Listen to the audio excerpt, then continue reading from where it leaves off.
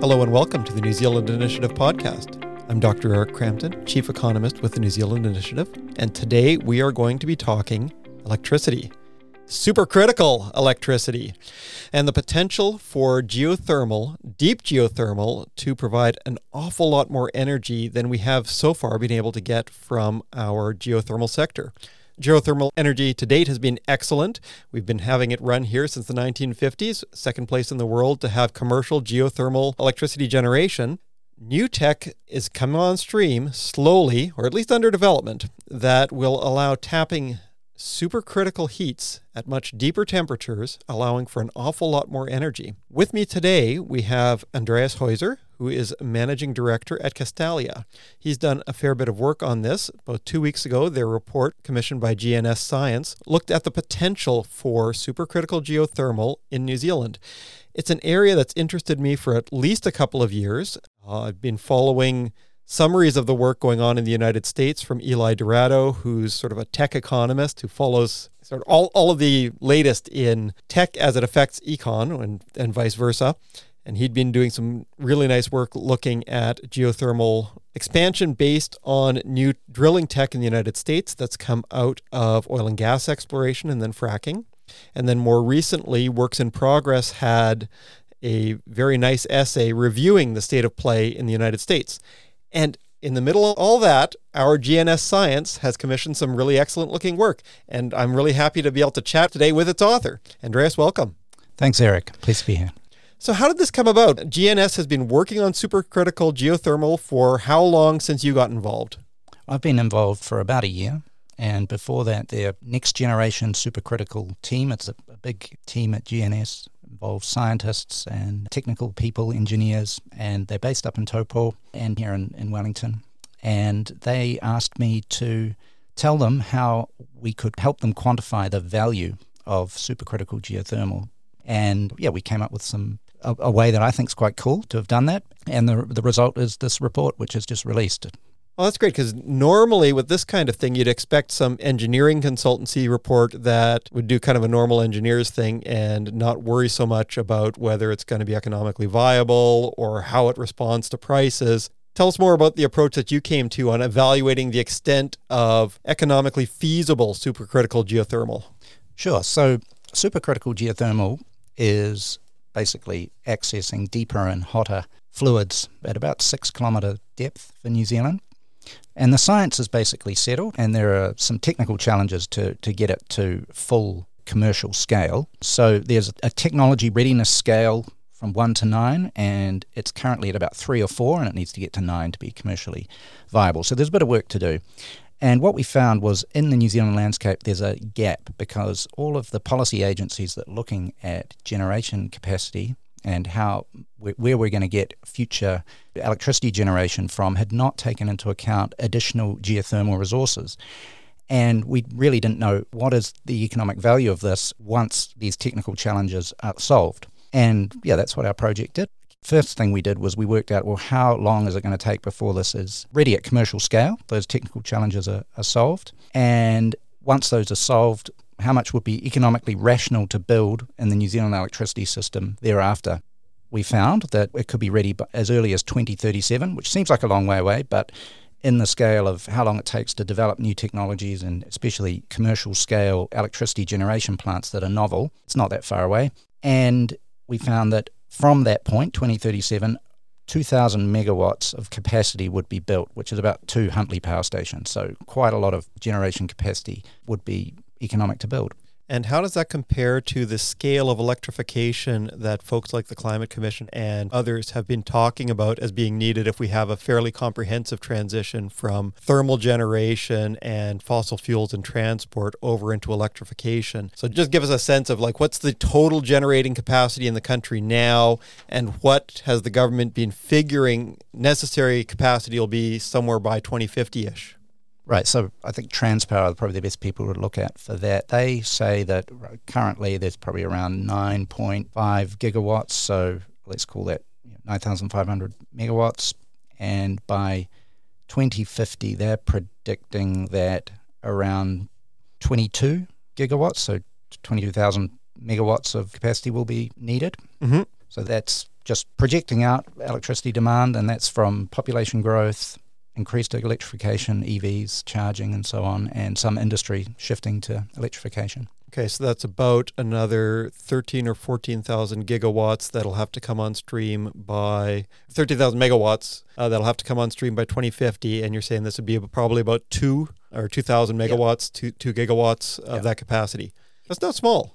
And it's been kind of left out of all the modeling. That's right, yeah. And I mean, it kind of makes sense that it's been left out because the Climate Change Commission and their modelling, they're not required to, well, they're actually explicitly prohibited from considering technologies that aren't available or reasonably sort of foreseeable to be available. Yeah, it makes for good conservative forecasts, but it also misses some opportunities, and maybe we'll get back to that later. Now, something that I think is obvious for economists, but might not otherwise be, when you're talking about economically feasible at that point of being around 2 gigawatts, if there were a lot more reliance on electricity and power prices went up, the system flexes, right? So that would mean that more supercritical geothermal would be viable.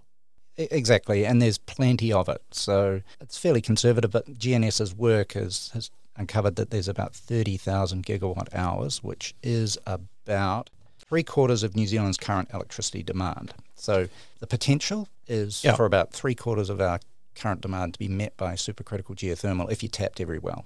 Well, I guess the number of wells is endogenous too, right? So the stuff from Eli Dorado and then the other bits in works in progress is pointing to tech that's under development in the U.S. for really deeper drilling. So when you're talking about 6 kilometers, that'd be constrained around the volcanic field and existing fields. If you can drill deeper, well, eventually, no matter where you are in the country, you're going to hit heat.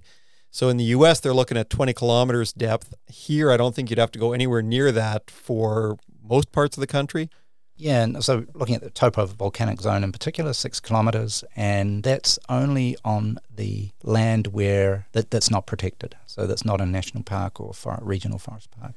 Yeah, those constraints can really matter for regular geothermal. I'm not sure that they matter quite as much for supercritical geothermal if you're planning to drill to those much deeper depths anyway, because normal geothermal, there's a lot more potential there, but it's really constrained by resource consenting, landowners. Only some land has shallow geothermal reservoirs, and a lot of those get tied up in hot springs and thermal vents and other areas that have cultural significance that make it difficult to fully exploit them for electricity generation because you'll annoy a lot of people. If you're tapping energy that's 6 kilometers deep or 10 kilometers deep, it's really not going to be affecting any of the systems that create hot springs or geysers or anything that people might care about. Right, but you do have to stick a power plant on the top. You do have to stick a power plant on the top. Have transmission lines coming from it. So, look, I think they're completely correct to just look at the unprotected areas. And as I said, it's abundant. So 3/4 of our current demand could be met from supercritical. And in addition to that, there are other renewable resources which are very cheap as well. So, yeah, I guess for further context on that, Quaise, which is one of the companies that's doing this exploratory drilling in the U.S., they're trying to do, I had a column on this, riffing on your report and some of the other stuff I'd been reading on it. It was in Newsroom a couple of weeks ago. Quaise is trying to use this millimeter wave technology with a gyrotron for the deep drilling, and they are hoping, they're targeting by 2028, they want to have the first supercritical well at the site of an existing conventional coal plant or thermal plant, just wherever that plant is, drill at that spot, and then swap out the coal fire boiler for a geothermal boiler and use all of the rest of the existing tech. You don't need new transmission lines, the rest of it. It's an awful lot more flexible when you can just pick a site first rather than being constrained by where the heat fields are, depending on how much extra depth you need to choose that site rather than another one and the cost of going to depth. Right, yeah. And in New Zealand, we don't really have that issue because the existing conventional geothermal is in the topovolcanic zone and significant transmission assets sit there as well. So, yeah. It is neat, too, seeing your discussion in the paper. And, of course, I encourage people to go and find it on Castalia's website. Or, no, it's on GNS's website. Yeah, GNS Next Generation, and it's in their latest updates. Yeah. I'll post it on our website as well. And we'll put it up on the page for the podcast along with the link to my column on it. But there's going to be a lot of waste heat that comes off of any of these generation plants, and that waste heat can be put to other purposes. You talked about perhaps it being useful for milk drying, perhaps it being useful for making wood pellets. So there are biofuel initiatives that take wood that's been harvested, dry it into pellets, and then use the pellets for thermal generation in places where you can't easily electrify it, and it works. So it's not it releases the carbon that was in the tree originally, so it's a neutral cycle in that way. Yeah, that's right. I mean, the focus of the report is its value for the electricity system, and it has significant value, and means that we don't have to build mega projects like Lake Onslow. Assuming we solve the technical challenges that make supercritical viable, it means we don't have to build mega projects and don't need to overbuild wind and solar generation as well, and have expensive batteries that sit alongside those. So, it's a really, really great opportunity for the electricity sector. But like you say, there are some additional uses for all that heat, and it could decarbonize industry. So milk processing was the example that we took there. There's already a milk processing plant in the Taupo volcanic zone owned by Miraka, which is a Māori-owned processing firm that uses geothermal energy to dry milk to milk powder, and taking that as a model. We did a thought experiment. What if you brought all of the milk on the North Island to Taupo and had a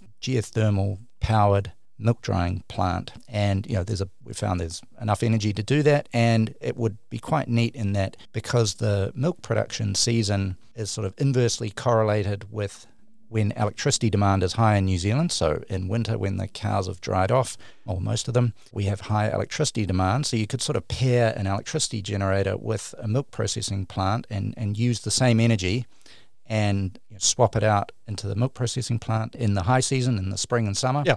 And then in winter, use the heat to generate electricity. It's a fun thought experiment, but it makes me think back to just the good system that we've got that would encourage us figuring out which of those kinds of thought experiments turn viable in the long run, right?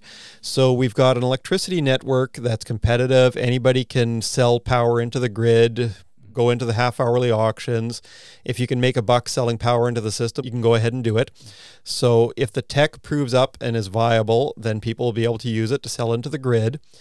If the tech bears up for drilling to deeper depths, then if it makes sense to truck milk to a good geothermal site, people might do that. You have to bear road user charges for more trucking. If it makes sense instead to drill closer to where existing milk drying plants are, then you could do it that way too, right?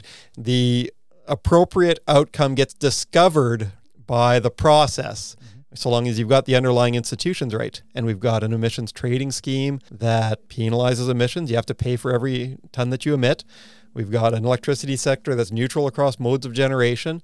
At least so far, we might end up getting into spots. You talked about need for overbuild. There are other scenarios that you can get into where you might have problems if you have over-reliance on solar, but geothermal would have less of that.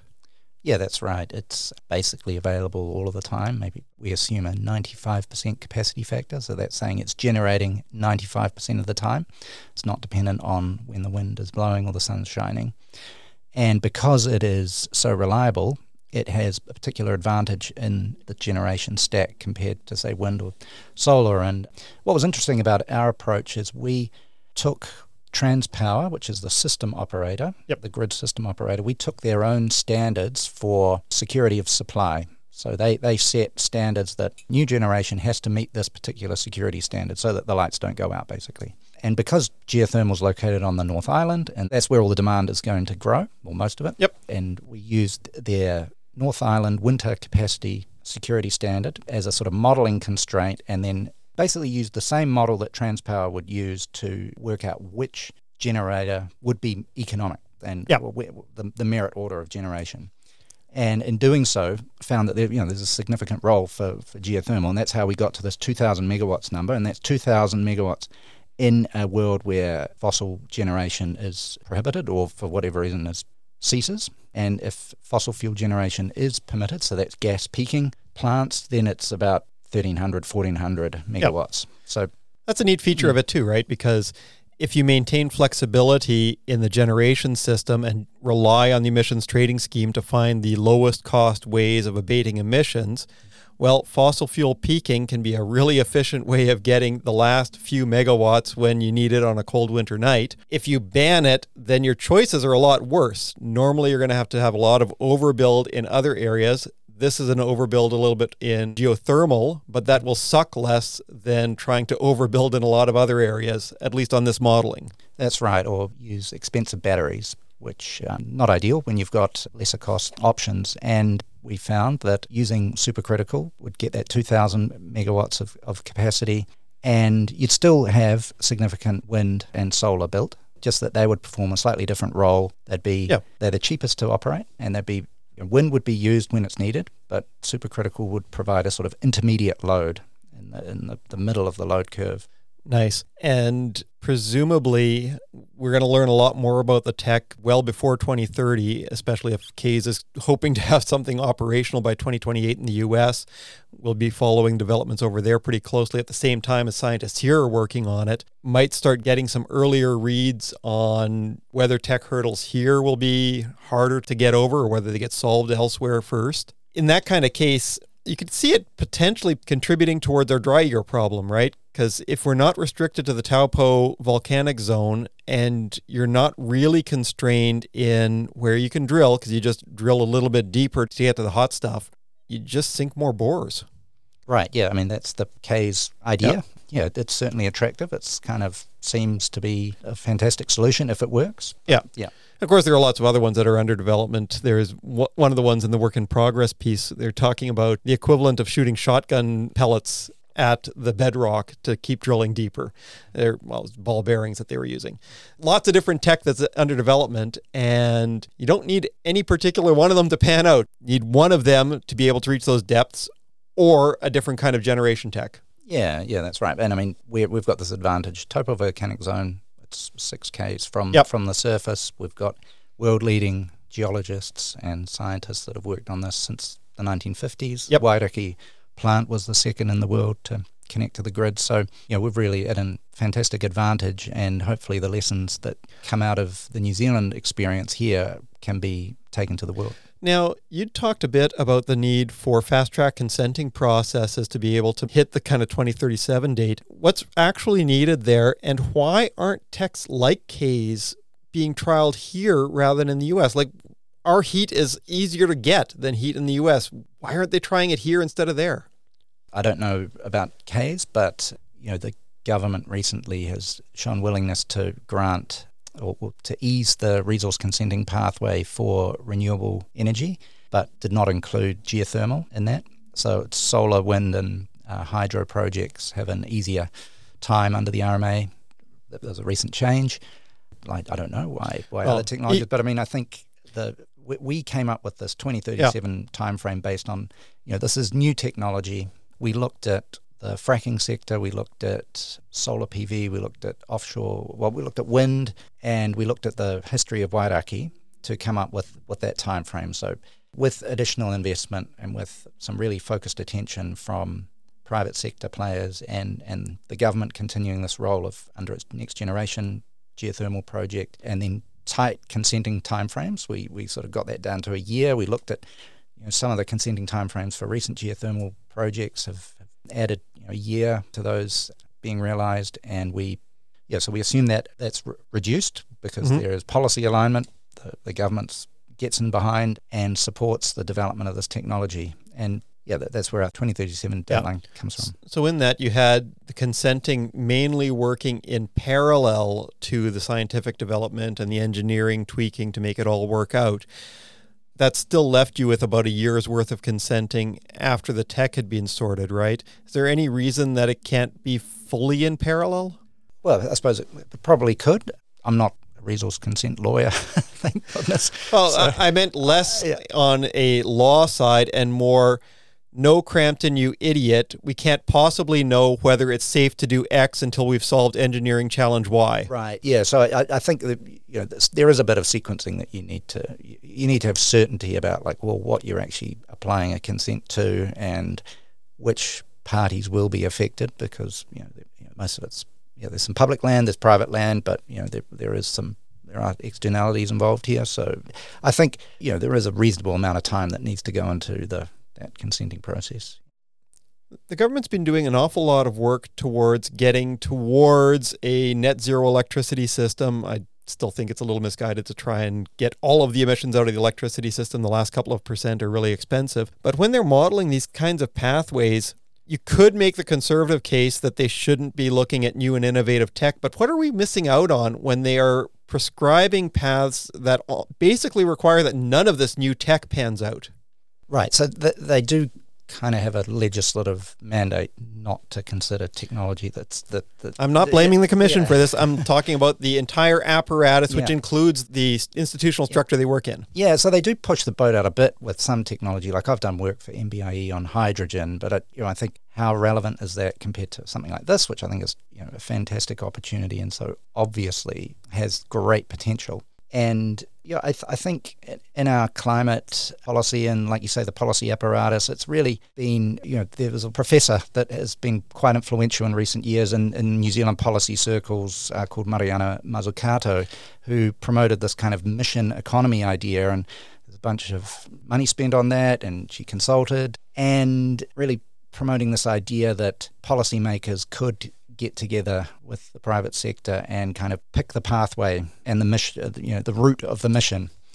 And so instead of the mission, emergent solutions like this supercritical geothermal potential need to be assisted. And I guess we can assist these emergent technologies emerging through our policy mechanisms as well.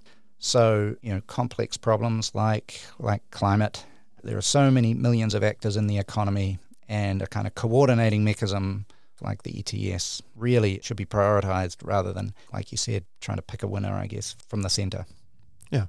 So GNS is kind of picking a winner in the research that they're backing to try and get someplace, but that's a little bit different from saying henceforth we're going to ban this one kind of tech because we think that if we rely on it, then there's going to be stranded assets and a whole pile of other stuff because we're the central government and we know better than anybody else. This is fairly different. That's right. I mean, it's the government promoting pure scientific research. It's high-risk stuff. There's a public good element to it. The gains from this research can't necessarily yet be captured by a private party per se. So, it makes sense that they are doing this work. And, history is sort of littered with these examples of, in climate especially, where these kind of ideas have failed. So the Energiewende, I think we had I've got German heritage, but we had a German official out here lecturing us on our climate policy when that Energiewende, having just been in September in Germany for a few weeks, is a complete disaster, total failure. So listeners might remember prior podcasts that we've had here on the German windmills policy. I think it's when Matt Burgess was with us and he would have been chatting with Oliver Hartwich about it. If we can find the link to that one, we'll dig it back up. But Matt had written some reports on it for us. I guess the more recent problem in Germany was they're deciding to turn off their nuclear power plants. Yep. Oops. Yep. All right. So you've shown that supercritical geothermal could be pretty important on the path to net zero 2050 if electrification is going to have a big deal to do with that. That there are an important set of technical challenges that need to be overcome yet. The science is still progressing. GNS is working on it. Kiwi scientists are working on it. There's a lot of work going on it abroad as well. It will pan out somewhere, likely, and if it doesn't, then other techs are coming through. Just from a government policy perspective, now that we've got an incoming government, what should they know about this? I understand that they're looking at fast-track consenting for a broader set of critical things. I had to laugh a little bit earlier when you talked about fast-track consenting for solar because it's still they still aren't allowed to build a solar plant on a paddock that has sheep running under it because it's precious agricultural land. So I don't think we've taken fast-track consenting seriously enough yet. But what else would an incoming government need to know? Well, I think that there's a fantastic opportunity that our modelling suggests even if it's double the cost of conventional, it would still have similar numbers of megawatts built, so 2,000 or 1,300 in a fossil permitted scenario, and that that these scientists are doing great work and that they're continuing to do that work, and these technical challenges have a significant payoff if solved. And I think it's about letting these emergent solutions emerge over time in our electricity grid, which has private sector generators and the mixed ownership model companies as well. So I think it's just about being aware of it and helping to assist on the regulatory pathway so that it can emerge as soon as possible. Yeah, I guess that's part of a broader lesson, right? So if you're trying to prescribe a set of things that will have access to fast-track consenting, you're probably going to miss out on stuff that needs to get added to the list. And you might want to make sure that's fairly flexible rather than rigid. Exactly. Great stuff. Andreas, I was delighted to see that you've been working on this. I've been interested in the area for a while. I've been wondering why we aren't doing more to tap the supervolcano to bleed its energy so that it's less likely to blow up the whole country when it finally lets go. Maybe in the next millennium, maybe in the next 10,000 years. When it goes, it's going to be real bad. If we can suck that energy out and put it to productive use rather than blow up the country and possibly cause an ice age, that's so much the better. And it's great to see that it's looking like it could be economically viable. Yep, there's a nice note to end on there, Eric. But it was thanks very much for the invitation, and it was a great project to work on. Thank you. And thank you, listeners. Tune in to us next time.